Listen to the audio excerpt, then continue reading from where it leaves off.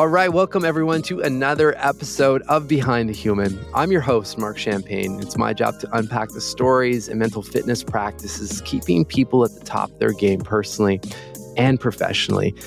Today, I am super excited. I've got someone on the show that definitely speaks the language of this show and is going to push our minds, or I should say guide our minds to whole new levels of curiosity and excitement. And that person is Scott. He's a globally recognized expert in curiosity, a speaker, and the author of Seek: How Curiosity Can Transform Your Life and Change the World. He is renowned for translating research into strategies that promote positive well-being and meaningful relationships worldwide. Who are you?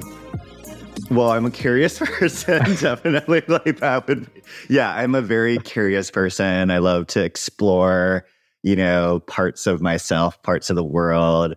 I'm also someone that takes things and turns them into new things. Like when I was a kid, I turned this big cardboard box and literally had it for a year, and it became like a spaceship. It became the stage for theater productions.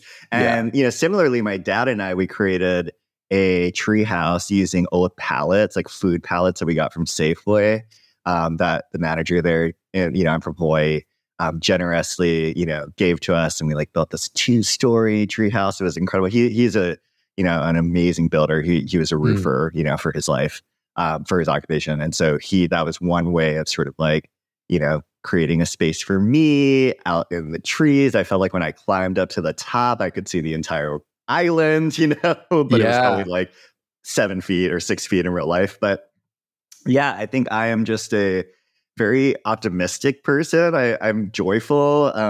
Actually, that's been a hard, I've had to learn in my life that, I used it sometimes as a disassociative sort of mechanism to push away negative emotions that I was feeling. But I am naturally optimistic and a positive person. So it was a little bit hard to figure that out. I think people can feel that. Yeah. I mean, I'm not alone in that. I've definitely met a lot of people who do that similar thing, especially, holler to the sevens on the Enneagrams out there. I think we tend to do that a lot. And I am, I'm a Leo. I don't know. That's one of the big reasons why I moved out to Joshua Tree. That's where I wrote the book. I lived there for a number of years. I love just being in nature. That's obviously from growing up in Hawaii and having a deep connection to the Aina, to the land, and just culturally, being someone that's come to Aina and being so humbled and lucky to be immersed in the Kanaka Maoli, Native Hawaiian, culture that was around me, and learning from peers and friends and kumus and teachers, even though I'm not, Hawaiian, that just really embedded the sense of deep connection to nature in my heart. And so, yeah, Joshua Tree was just a similar thing for me, just walking out of my house, and literally I would walk for hours. I just would walk into the mountains. I could close my eyes and draw the mountains without even looking, because I had seen them every day for hours.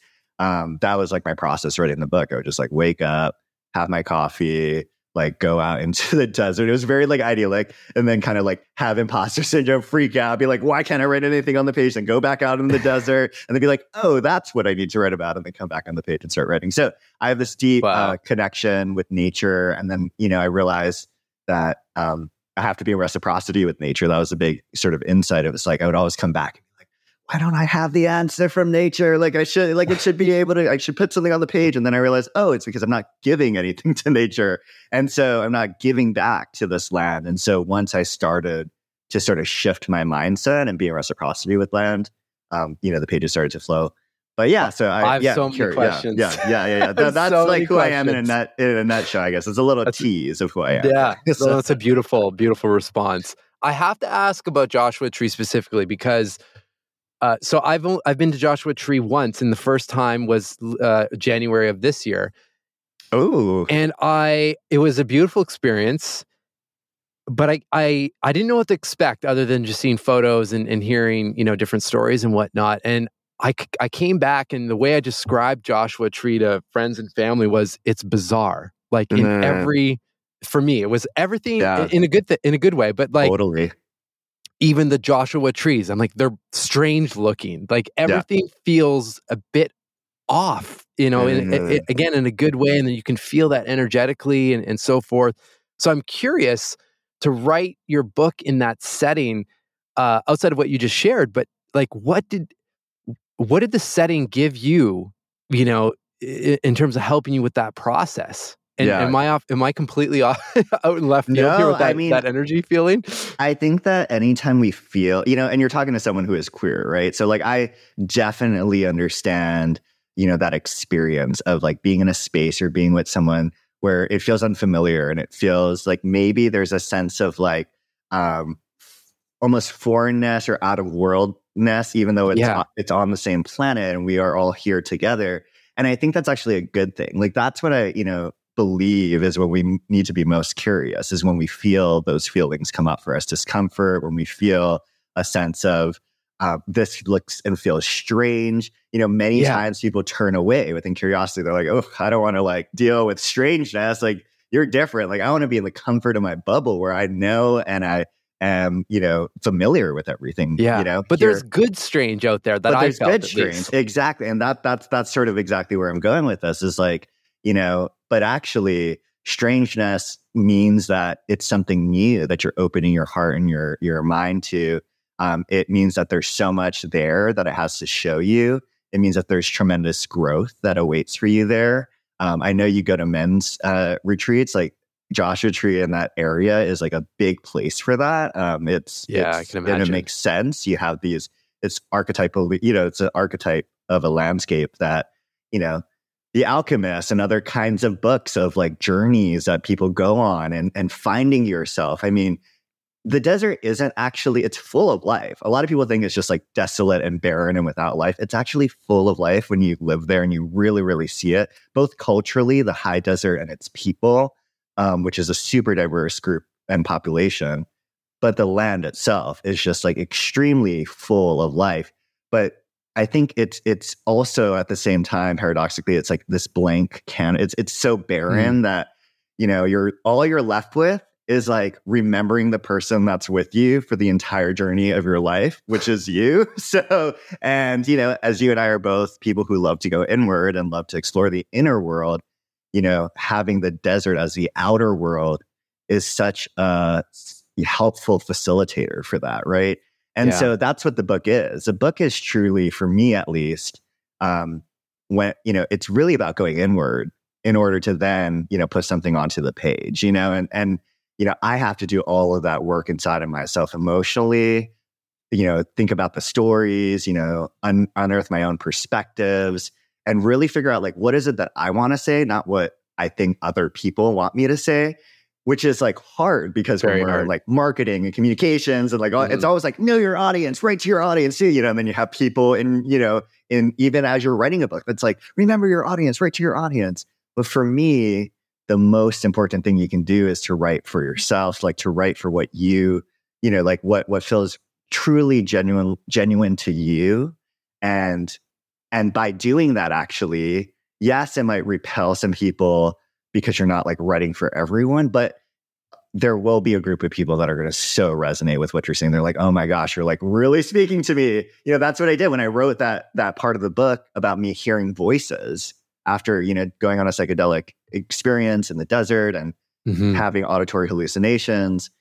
Like, I don't think that's like a shared experience that many people will have, but I've already know from my advanced readers, like people have come up to me and said, that struck a chord with me for so many different reasons. And that again is like affirming this idea that we have to write from ourselves. So yeah, the desert's a beautiful, incredible, strange place. And I love that it's strange and that people feel that way because I'm like, yes, that is an indication you need to be more curious about it because there's something here that it has to teach you.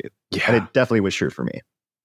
I can imagine. I mean, in interesting you bring up the men's group or the men's work, and because that was one of the initial thoughts that kind of surfaced while I was out there. I was out there for another reason, but I thought like, wow, it'd be pretty incredible to do an experience like that out here because you feel like you're already a few steps in just by the setting, right? Like you've already asked almost like without asking, you've asked the surface level questions already, and you're kind of midway through to getting to the real core of things just from the surrounding environment. And that's pretty powerful stuff, right? Yeah, totally. It also makes you really reckon with our changing climate. I mean, it's just like water is just like a big present element in the desert. There are some sources of water, but it really helps you to get attuned to like, where is our water coming from? This life source that powers everything. And, when you start thinking and getting curious in that way, you start to build a relationship with land and with water again, which is something that I think a lot of people have become disconnected from. And so that was I'm so grateful that I was out there for a couple of years because and actually was there in January. So I'm wondering if we crossed paths and like saw each other without even noticing, right? Because I just recently moved from there. It's such a special place. I now do author residencies there at the home that I like bought and lived in. And so, authors now come and they like stay there for free and they get to write their books, which is really cool. I have an author staying there right now, actually. So that feels really nourishing for my soul to be able to sort of like give that same experience back to people who were in my position or are in my position today. So you had mentioned earlier about forming this more balanced, I guess, relationship with the land, and that's when when you're able to give back, I guess, to the land that you were on. Then the words started to really flow, and the pages were progressing nicely. What did that look like? Like, what, practically speaking, how did you go through that process? Yeah. I mean, there's many ways to, be mindful and in connection with, nature. And I learned this really growing up in Hawaii, the Aloha spirit. Like, it's not just take, it's really about giving and that generosity of spirit.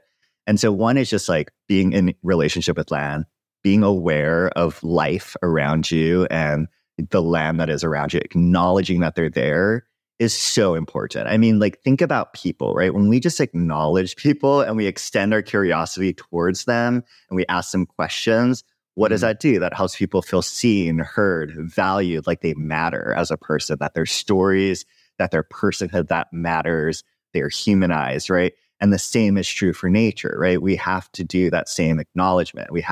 That is literally like how I interpret land acknowledgement. It's like, this land, I acknowledge you and I acknowledge the, indigenous people in which this land, was sort of cared for by and in relationship with, right? So that is really key for me personally, is like acknowledge that it is there.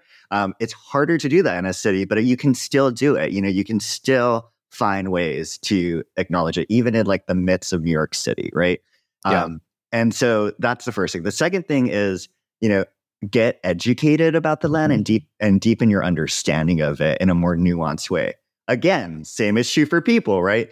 The deeper questions you ask, the more you learn about their stories, their values, get beneath the surface, you really start to connect with people in this way that's no longer at the surface level. Just like your opening question on all your podcast episodes. It's such a great way. And people kind of fumble and stumble sometimes because they aren't asked that question often, right? And that's a good thing, actually. Again, it's that strangeness, that discomfort that helps people to grow.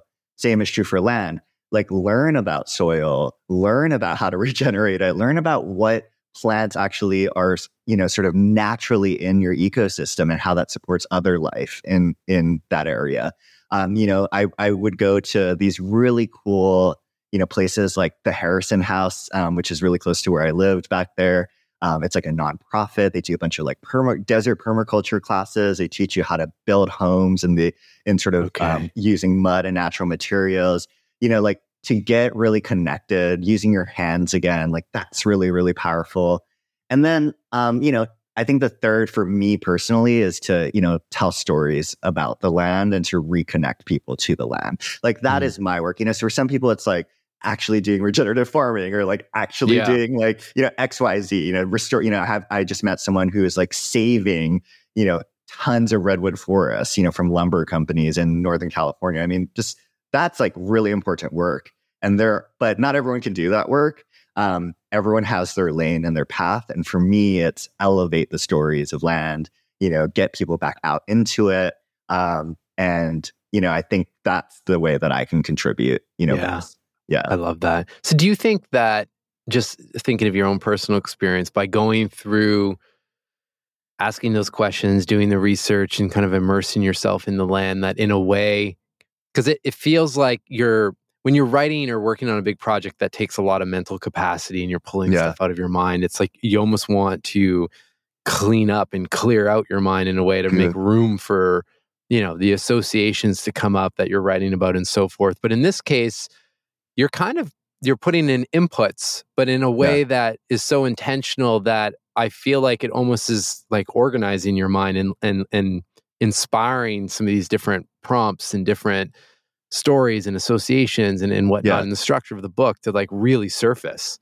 Yeah. I think like everyone that hasn't written a book, or not everyone, that's very absolute. It's like some people that haven't written a book who I've talked to, they're like, oh my gosh, like how did you, Scott, individual, like write this book? And I'm like, oh, no.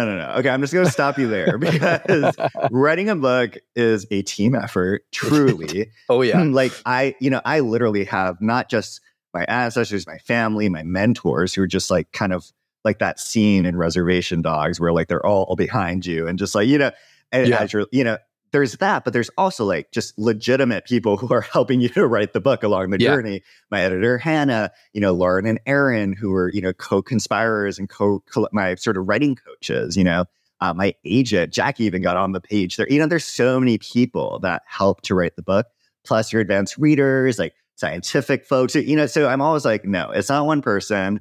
This is a huge team effort. And I like to tell people, it goes back to that whole thing I wrote in the book about embrace your inner mushroom. Like mushrooms are, nature's decomposers. They, take toxic matter from the soil and they can transform them into nutrients that serve the ecosystems. But they also can't do everything, right? They can't photosynthesize, for instance, right? So that's why they create these really beneficial relationships with trees. Trees can photosynthesize. They can turn that carbon into sugar. And then they create these beautiful, through the mycelial networks underground that we can't see, they have this beautiful, like reciprocal relationships with one another. And that's kind of like what writing a book is like, there's so much like people won't see that's under the soil where we're just kind of like sending and receiving and, getting things and learning things in interviews that we could never have experienced ourselves. And then we're giving things back. And it's just this beautiful, beautiful sort of unseen process. And then what emerges from that is this like delicious mushroom that people get to enjoy, but they don't necessarily see everything that's underneath the soil that happens to fruit that body. So, that's sort of how I, think about it. It's not just me. It's not just I. It's like, this is like really a team effort. I don't know if that really answers the question. Oh yeah, no, for sure. For sure.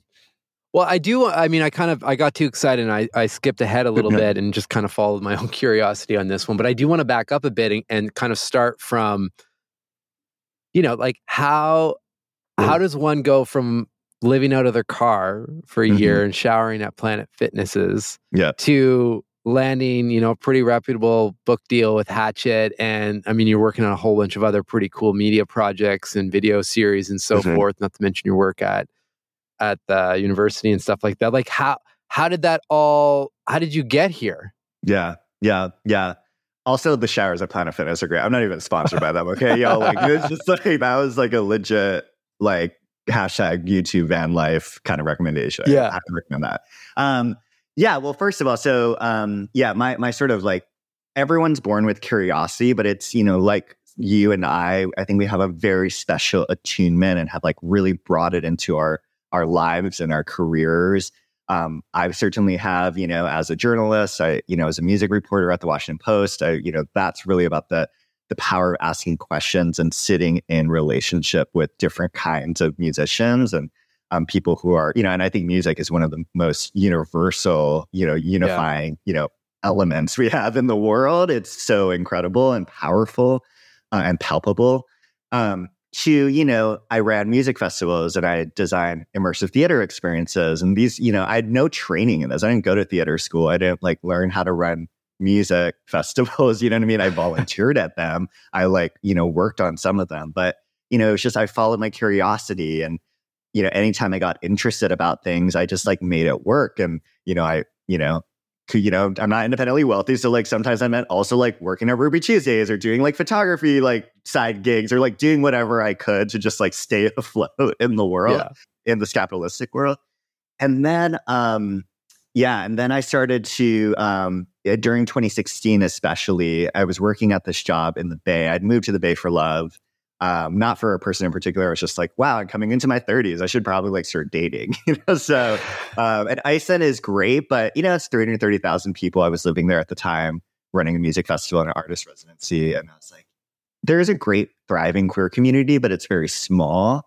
And also, it just didn't feel like the place where I was going to forever land my roots, even though I was there in 2014 and 2015. But moved to the Bay. And I was working in this corporate job, and I was using my curiosity a lot at this design firm. It was great, but I then was looking out at the world, and it felt so incongruent to what I was doing in my job, my 9-to-5 job, and like everything that was exploding around us, like the climate crisis, geopolitical crises, an epidemic of social isolation and loneliness. Racial inequities and immense, indigenous suffering and, but also like beautiful solutions that were happening in those same communities, because they're not just narratives of struggle and suffering too. And I was like, why am I not like there, like really like creating the change that I want to see? Because that's it, when I'm not doing that, it makes me feel really hopeless. It makes me feel despair. And then I'm not actually acting out on anything that I'm reading in the news. I'm just further like hiding in a hole and feeling, icky. So 2016 was happening. It was 2016 around then. The presidential elections were happening. And in my families and communities, I was just feeling all of this division and disconnection from the presidential elections. And this sort of just light bulb moment happened. And it was like, this is what I really need to get curious about this. Because I was seeing just people blocking and like throwing hate at one another and othering one another, and like relationships with family members and like loved ones ending, like siblings that I met people where siblings were no longer talking to each other because they had different views on who they were voting for president. And I was just like, I know what that feels like to be othered. I grew up, queer. I was bullied often in middle school. I like in a very intense way. And I just like don't want that for anyone. Like it is such an isolating and hard experience. And sometimes you feel, and I felt this, the only path out of that is like to exert your own violence or your own dominance. You know what I mean? So, it's not a healthy or loving place to operate from. And so I was like, I want to plant a seed and just try to help people feel like they really matter, that they're really seen, that they're not alone. And I want to do this in this like sort of moment of division and polarization that we're going through. But I was like, if I'm going to do that, I need to really understand how to have like a positive impact, not just like do it willy-nilly and just like hope for the best. So that's why I got really deeply invested in the research and started working at UC Berkeley's Good Science Center on how do we actually bridge our differences in healthy ways and what can we learn from the science of psychology. But B, I had to go out there and do it, because I also didn't want to be just like in an ivory tower of academia, like never actually practicing any of these skills. So I was like, I need to go to a Trump rally. I need to go back to a church. I need to go to Appalachia in the rural South. And I need to live there. And I need to like be real about who I am and use some of these tools and tools of curiosity to build relationships. So that's what I did. Yeah. Wow. How did going into those moments, I can imagine, I know how the end result kind of panned out, which is incredible. But before that, what were the dominant emotions? Was it you're legitimately like really curious, or was fear, higher on the emotion scale? Like, how did you? I mean, I was fucking terrified. Yeah, I was fucking terrified for sure. Yeah, I was. I mean, for many reasons. I was like, "What the fuck? I'm living out of my car, like, and I'm like in my 30s. Like, what am I doing right now?" There was a little bit of that, but there's also like the fear that was instilled into me by the media and even my peers. Who are like, "Are you going to bring a knife?" Like, I literally had a friend that asked me if I was bringing a knife or pepper spray because they thought that they were really worried for my safety going to a church or going to a Trump rally. And mind you, these are places where like many Americans go to like identify with, right? Like Christianity and like, Trump or, that part of the Republican Party, right? Like these aren't small sort of like areas of participation. Like many people participate in them. So to think that like now looking back, I'm like, wow, like I can't believe that I was coming from a place of stereotypes and caricatures where I thought like maybe I should entertain that idea of like, having a weapon, but I'm so glad I didn't do that. I'm really glad I didn't do that. But I did have that fear. I was like, oh my gosh, are they right? Like, am I going to get hurt? Do I need to take a self-defense class before I leave? Like, I don't know. And then also the fear of just, honestly, like this is a little more unconscious. I had to unpack this like over therapy, but just the fear of, oh my gosh, what if I like find things out that actually change the way that I feel and see the quote unquote, these people, right? Like, what if I actually humanize them and I agree with them and I like actually like have like similarities with them? Like when I was like the person that was on, social media being like, I cannot believe this group of people, what would that mean for me and my sense of centeredness on my identity? Like, do I actually know who I am? So that was so scary too, So yeah, fear was like definitely a big part of it. But fortunately, what I would later learn is that when we fear things or when we're very anxious, curiosity can actually reduce those feelings of fear and anxiety. So take big fear. Fear of death. A lot of people fear death. That's a big natural thing to be afraid of. It's the big unknown. So when folks are having end-of-life anxiety because they're dying, what palliative care physicians and nurses and end-of-life doulas will do is they'll actually create a space of curiosity. They'll actually, ask questions to that person like, what is the life you've lived and who are the people that are meaningful to you? And, what do you want, what is your legacy going to be? And how do you want to die with dignity? Like these questions of curiosity allow them to explore and confront the thing that they are afraid of or that is making them anxious. And almost like in this paradoxical way, it actually reduces the anxiety and the fear that they have about death because they're actively, openly exploring it. Because curiosity, is just a enjoyable process. We know it releases dopamine in the brain when we are curious from the research. But 2, it's also a different mindset and way of sort of leading in your heart.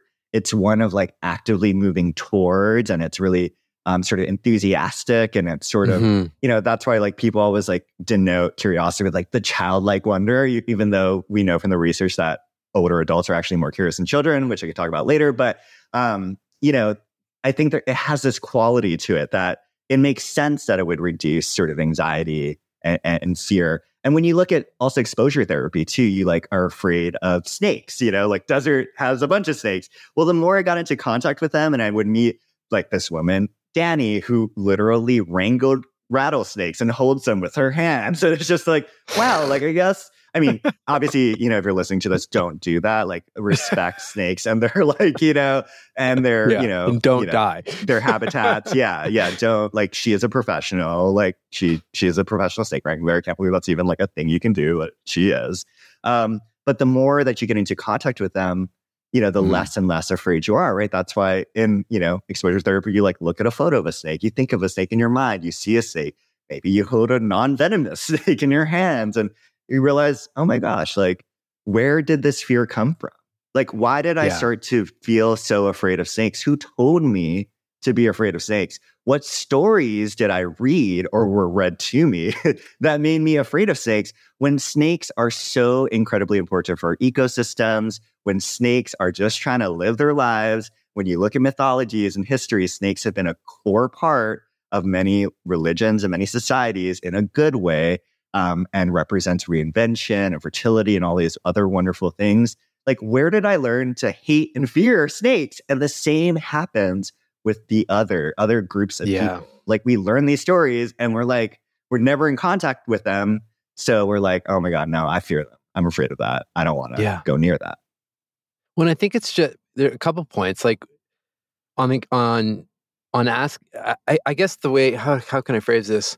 Like if I'm thinking of the end of life and whatnot, Mhm. like you're asking questions. It's just you're changing the questions because Right. people are asking questions related to like, well, what's going to happen next, or like Right. in a different I get from a different perspective that is, producing this fear. Whereas if you can start changing up the questions or flipping the perspective to your point and being a little bit more curious about, well, I mean, maybe it's really like I don't know what's going to happen over there, but maybe it's really cool.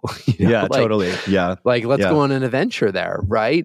Yeah. And I think of just there's so much heaviness and so much going on in the world right now. And I mean, you use the example of the Trump era and whatnot. But I personally felt, I mean, I'm in Canada, so I mean, it's still crossed over, obviously, because it was a pretty big deal. But I felt a lot of that during like the pandemic, and Mhm. just catching myself like, Yeah. oh, wow, I thought I knew that person, and then I'm No. like, well, wait a second, like, let's ask some better questions here. No. And it's, I feel like the same, almost different circumstances, but there's the same really strong divide is happening right now, like present time with the wars that are happening, No.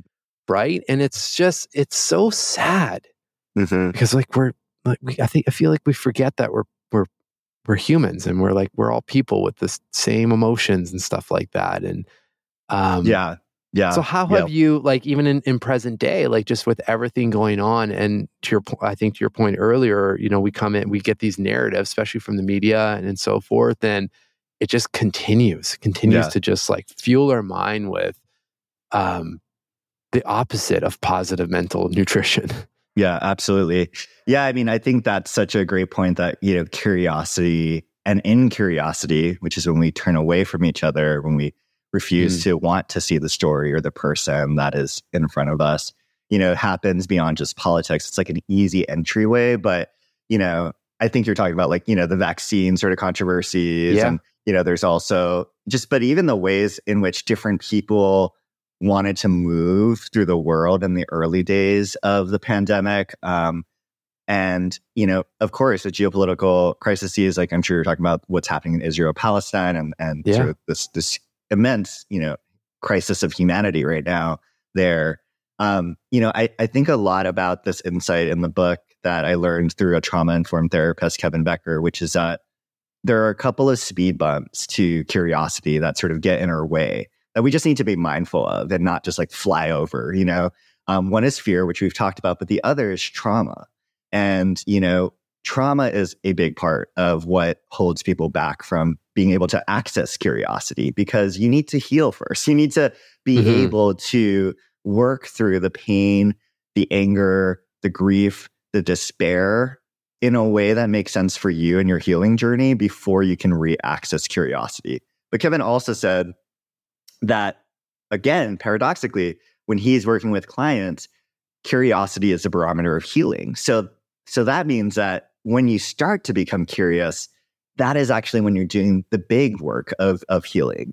And so, Yeah. you have to, heal often with professional support in many of these crises. I mean, you're talking about, with the pandemic, I mean, you're talking about people losing loved ones, or facing their own sort of health complications with long COVID, with geopolitical crises, you're talking about, decades, millennia of like historical context of intergenerational trauma, losing homes, losing lives. It's just, these are really, I'm really clear about this in the book. It's not just like, be more curious, like whatever the fuck Yeah. that means. It's Yeah.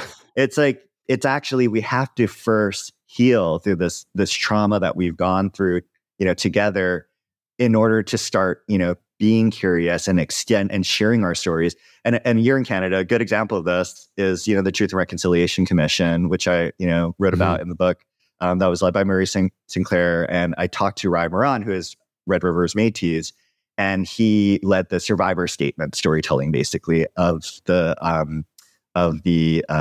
what happened in the residential school system. So if you were First Nations, Inuit, Métis, you went through these horrific school systems, which I won't like go into the details of because that could potentially re-traumatize or vicariously traumatize people. But, you can look that up if you are unfamiliar with it. It was just devastating, though, to the Indigenous community in Canada.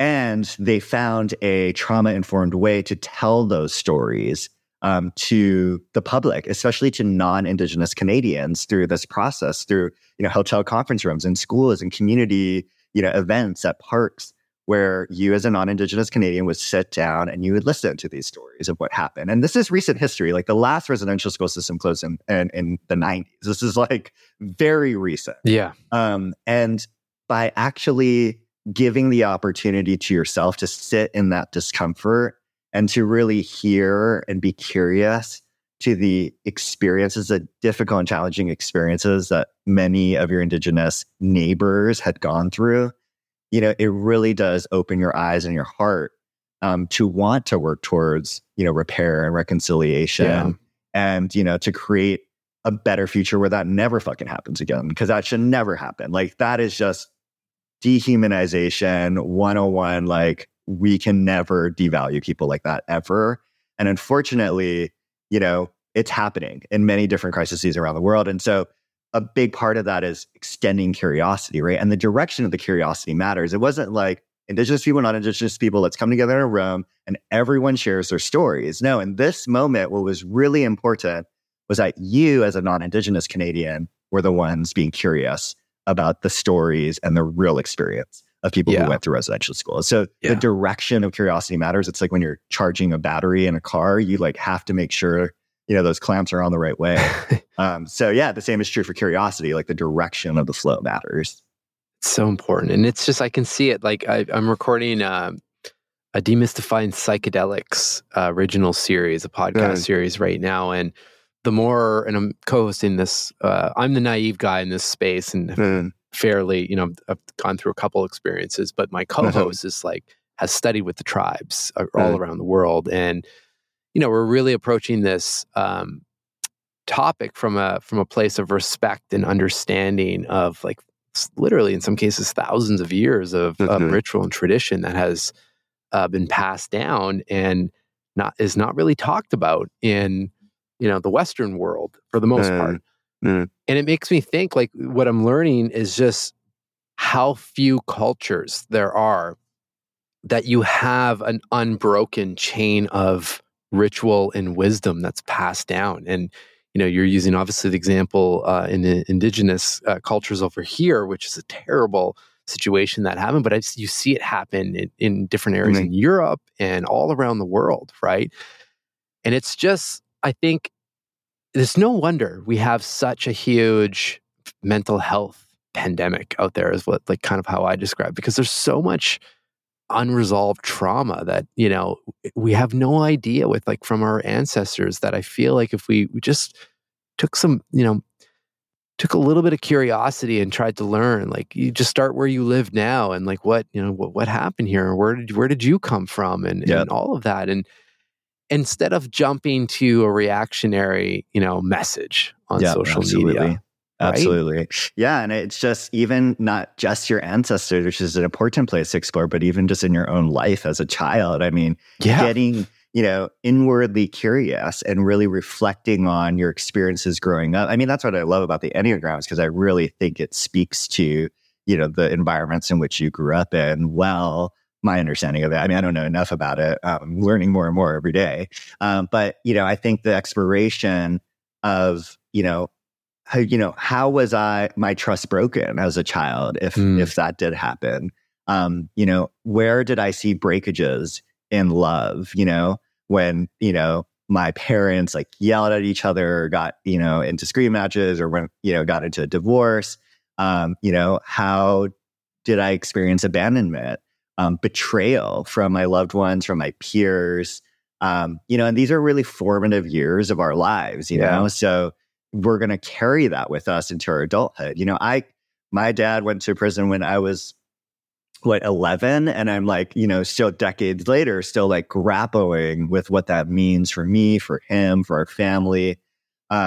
So I think that, we really have to be curious, not just towards other people, but really look inward and say, what happened to me? Like, how was I hurt? Truly, how was I hurt? And how do I, start the journey of acknowledging that hurt happened? And how do I also just be present with it before immediately jumping in to try to fix it or heal it? And then, what do I do with that? What do I do with this experience and these stories that I have? And, sometimes that means like working with someone who has an education, whether formal or informal, like a therapist, who can help support you on that journey. Maybe it's like doing a men's group or, going out and, having a psychedelic assisted therapy session, like whatever, it is for you. It's different for everyone. There's no one perfect thing that everyone should do. Yeah. I'm very opposed to that as a curious person, but it's about finding out for you, like, how do you just like, again, live and love those questions, right? And just explore what happened to you, acknowledging that happened and what that means for you moving forward, So, I think just, that's a great place to start too. If you're like, ancestors, like, I don't know how to even think about intergenerational trauma. Like, I don't even know what that means. Like, well, you reflect back on your own experiences growing up, start there. And maybe that will show you. Yeah, that will show you. I mean, that's pretty big. That's not really, it's smaller. Yeah, but I mean, like, still pretty big, like to like explore. But that is definitely a place to start. Yeah, for sure. Yeah. What question changed your life? Oh my God, so many. I'm like, how do I choose? I think a big one. Oh man, there's so many. Okay, I'm just going to pick one that's coming to my mind. What's coming to my heart right now? I think the big one is, how am I going to show up for myself? Especially in moments of transitions, because I was acculturated in a world where I sit down in a chair and I watch a wedding ceremony, and we see the couple that's getting married express vows to the other person, but never really to themselves, like, how am I going to show up and love myself in this journey, of getting married? And me too. I mean, I've seen that in my mom and like many people I love. Everyone's such caring and giving people. It's always about being in service of other people. But I don't think we as much talked about, like, how do I show up for myself in this hard and challenging moment? Maybe we introspected on it, but we never like vocalized it or verbalized it as much. And so that meant that I was growing up not seeing that as something that was valued or important, or something that I was even used to, like thinking about, right? And so I think when someone sort of turned my attention away from the other folks and turned it towards me and said, wow, you're going through this really challenging transition moment right now. Maybe, you're moving, or you're going through heartbreak, or, you experience the loss of your grandmother, who I like love so deeply. In those moments, how do I show up for myself? Right. Yeah. Not just how do I show up for my mom, my grandma's daughter, not only, how do I, show up to the legacy of my grandma? Those things are important, but also how do I show up for myself in those moments? So I think that is such a beautiful question to ask ourselves. And I also do that as an officiant too. Like, I like marry people, and I love doing it. It's like one of my favorite things to do, I've done it once and it's so fun. It's the biggest honor of my life. Truly. I really it is the biggest honor of my life to be able to stand there in front of these loving, beautiful beings and like hold a container and a space for them to deepen and drop into love in the presence of community often. And for me, I always like to remind folks, don't just write a vow to your partner, your future spouse, or partner, just also write a vow to yourself. And so they'll go off in like their little quarters, like, months before the wedding or whatever, or the ceremony. And how am I going to show up to myself? It's like, Scott, this is hard. I don't know how to do this. Like, well, how am I going to show up to it? What did other people write? But doing that sort of getting curious and reflecting on that question is going to serve you in the relationship, And it could be applied in so many different situations as well. Like there's, how do I want to show up for myself? How do you want to show up for yourself? And how are we going to show up together? Right. And that's powerful. I can't help but think, by the time this releases, a couple days after the release of this show, you're going to be experiencing a pretty cool event. Your Seek is going to publish the famous pub week that everyone always talks about. And, I know that having read the book, an advanced copy, people are going to really love it. And, you're going to, I project you're going to go down an emotional roller coaster of probably a lot of gratitude and excitement and wonder and all of that stuff. So I'm curious to ask you, how do you want to show up for yourself during the publication of this big event in your life? Thank you so much. That's so nice to ask that as a reflection of the question we just talked about. Yeah, and I've already felt those things truly. I mean, I feel so already, at the time of recording, I was we're weeks away, but I already feel so grateful.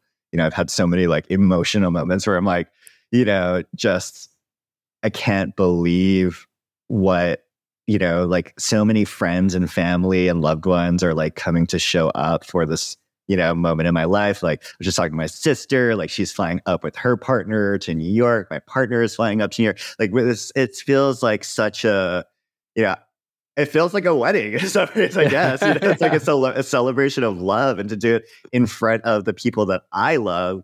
Wow. So freaking beautiful.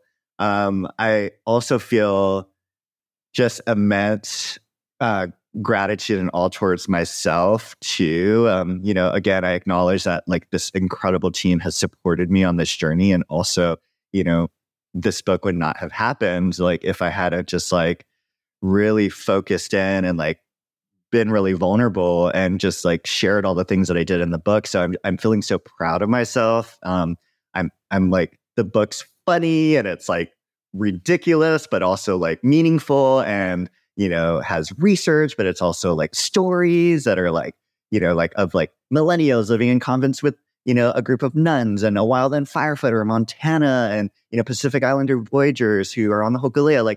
All of these. I wanted a book that sort of encompassed all the parts of me, and I really feel like I did that with Seek. And so I'm so proud of myself, and I feel just open. A lot of people are asking me, so what are you going to do after this? What's next? How are you going to build on this book? What's the platform you're going to, and I'm my agent, Jackie, who I love, she's a friend. I don't know. I call her agent, and she is that, but she's also just a friend, Sure. And she's notice everything, just like you would tell someone who's getting married to notice everything, just be present to this experience right now, because you only get it once. And so true. Just whether it's writing a book or for those listening in, it might be, something else. Maybe you're moving into your first home that you purchased, or you're welcoming your new first child into your life, or you're, whatever that experience is, that is big and challenging and scary, but gratifying, and drops you into the depths of love, to really just notice everything. And so that's what I'm doing. I'm just staying completely curious and open. And I'm so excited. I mean, I'm really excited about, I don't know what's going to happen, but I'm loving the surety right now. So well, and you deserve to feel open and present during the experience, because you put in a hell of a lot of work along with the team, of course, to essentially birth this project. And that's kind of what it is. It's a big, it's a big undertaking, and it takes a lot of mental power to write any kind of book, is kind of my insight, having gone through the process. I've got a whole other respect for people that even, attempt, even if it's not published and you're writing a draft of something or a first draft, it takes a lot. Totally. More than I think what people would imagine. So to come out the other side of that and, have something, physical that you can hold, and that has a cover and has, your ideas inside. I think you deserve all the feels that go with that, and just soak it up. You. How are you, Mark, showing up for yourself right now in this moment that you're living in right now? Yeah. Well, ironically, I'm showing up in the same way that I set, which was a different thing for me, but the same intention I set when Personal Socrates was about to publish. Really? And the answer to that is just as present as possible. Because before that, I had been down this other journey with this journaling app that, hit all the numbers. Like we reached a lot of people with that thing and hit all the apps. We love lists and new apps of the day and reached 90 million people. Like it was crazy. And, it financially didn't work. And that's a whole other story. Of course, it's in the book.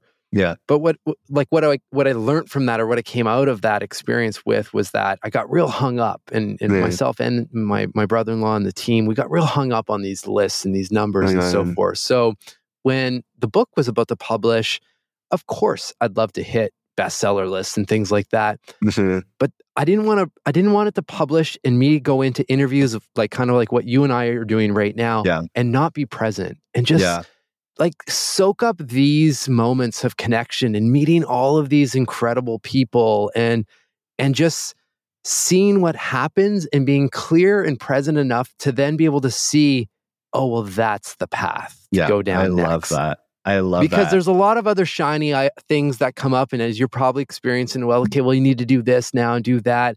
And maybe some of those things are the right path, but if you could be present and just clear things out and just feel it, then all of a sudden, there it is, right? I love that, giving yourself presence, because then I also think about the people around you. I think about your 2 children. I think about your partner. I think about your friends, and how that extension of your presence, what that means for them, because you can truly be present with them as well.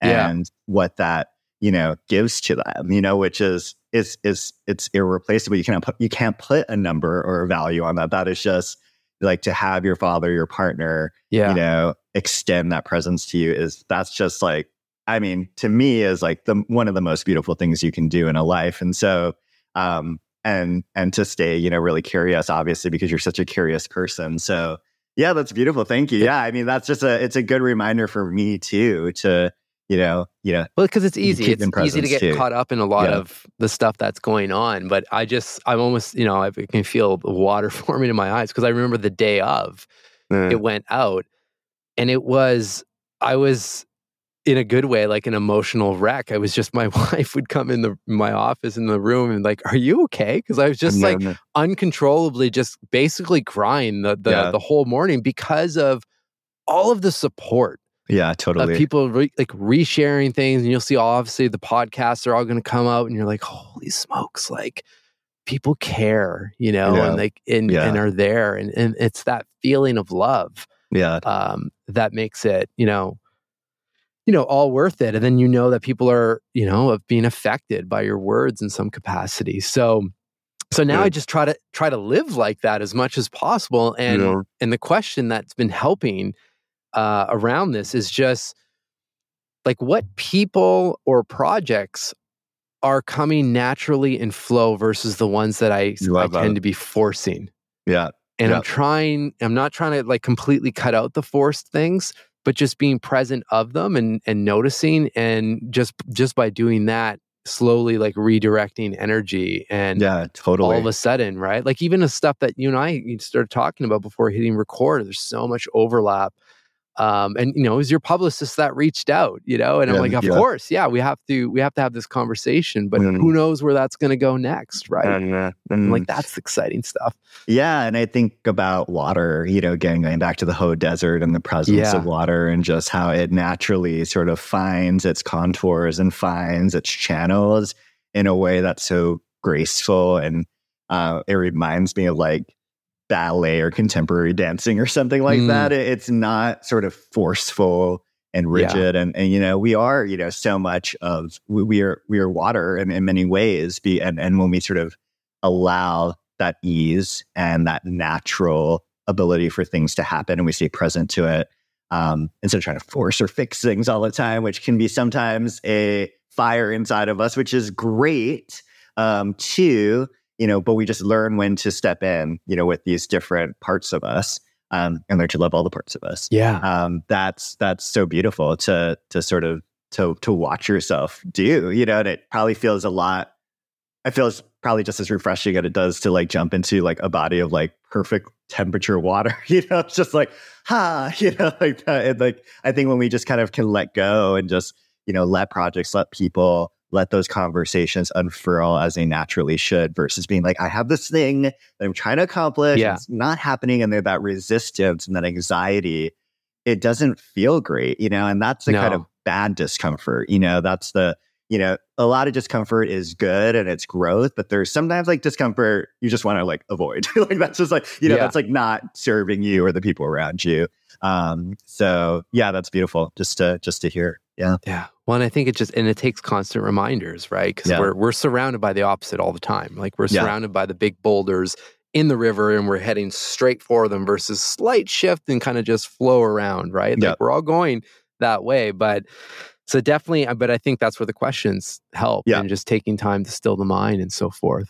And I'm not trying to get, like, I mean, you can't hear, folks listening in, you can't see this, but I have like a fire tattoo on my body, you know what I mean? Like, which I'm showing Mark right now.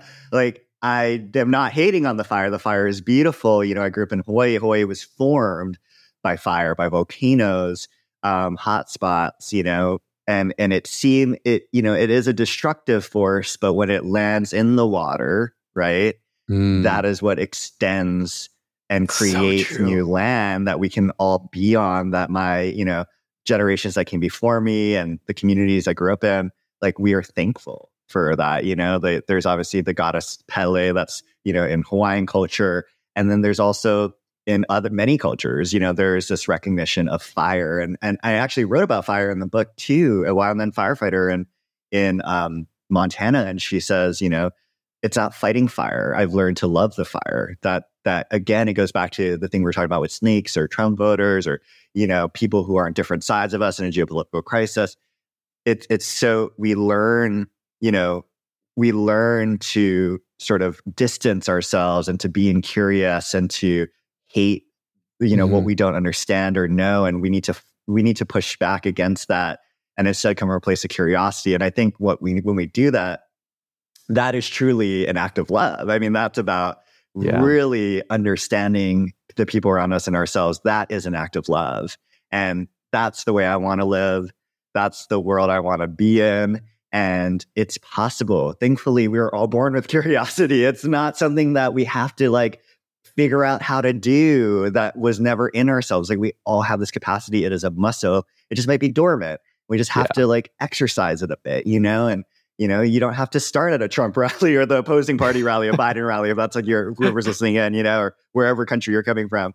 You can start small, like lift those 2 dumbbells. That's what I did when my partner was like bringing me to the gym, and I was like working with weights and so I think that's the world, that's the life I imagine. And I hope that folks listening in just, feel curious about curiosity and how to bring that into their lives. And I hope to hear those stories of how they did that and what it meant for them, because that's been the joy of being an author, is like talking to people about how they've used these practices in their lives. So, Well, I can't wait to see, where the journey unfolds and also the more general public response to the book. My last question for you is related to the book, and it's just when people finish going through it and they're holding it in their hands, or if they're listening to it or Kindle or whatever it is, how do you want people to feel? Yeah, that's good. That's good. I want people to feel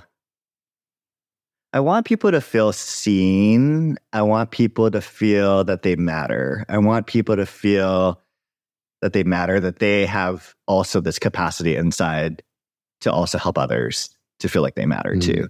So I think if folks can walk away feeling like this sense of like belonging, like they're a part of something, that is in the pursuit of love and sort of healing and bringing us back together again versus further dividing us apart, like that's a win. And that doesn't have to be like this big societal way. Like it can just be like, ooh, like I should probably call my ex, just like, repair that thing, or I should have that hard convo with my teenager, or I should, kind of like have that conversation with my colleague, or my neighbor. I think that if it inspires someone to just, or with myself, I need to go out and have that conversation with myself. If it can do that, oh my God. I mean, that would just be, the greatest. I mean, I don't even know what I would do, honestly. Like if that happens, like, I don't know what I would do. So that's like my dream. Oh my God, that would be a dream. If someone read the book and that's what they felt, like, what? That's so cool.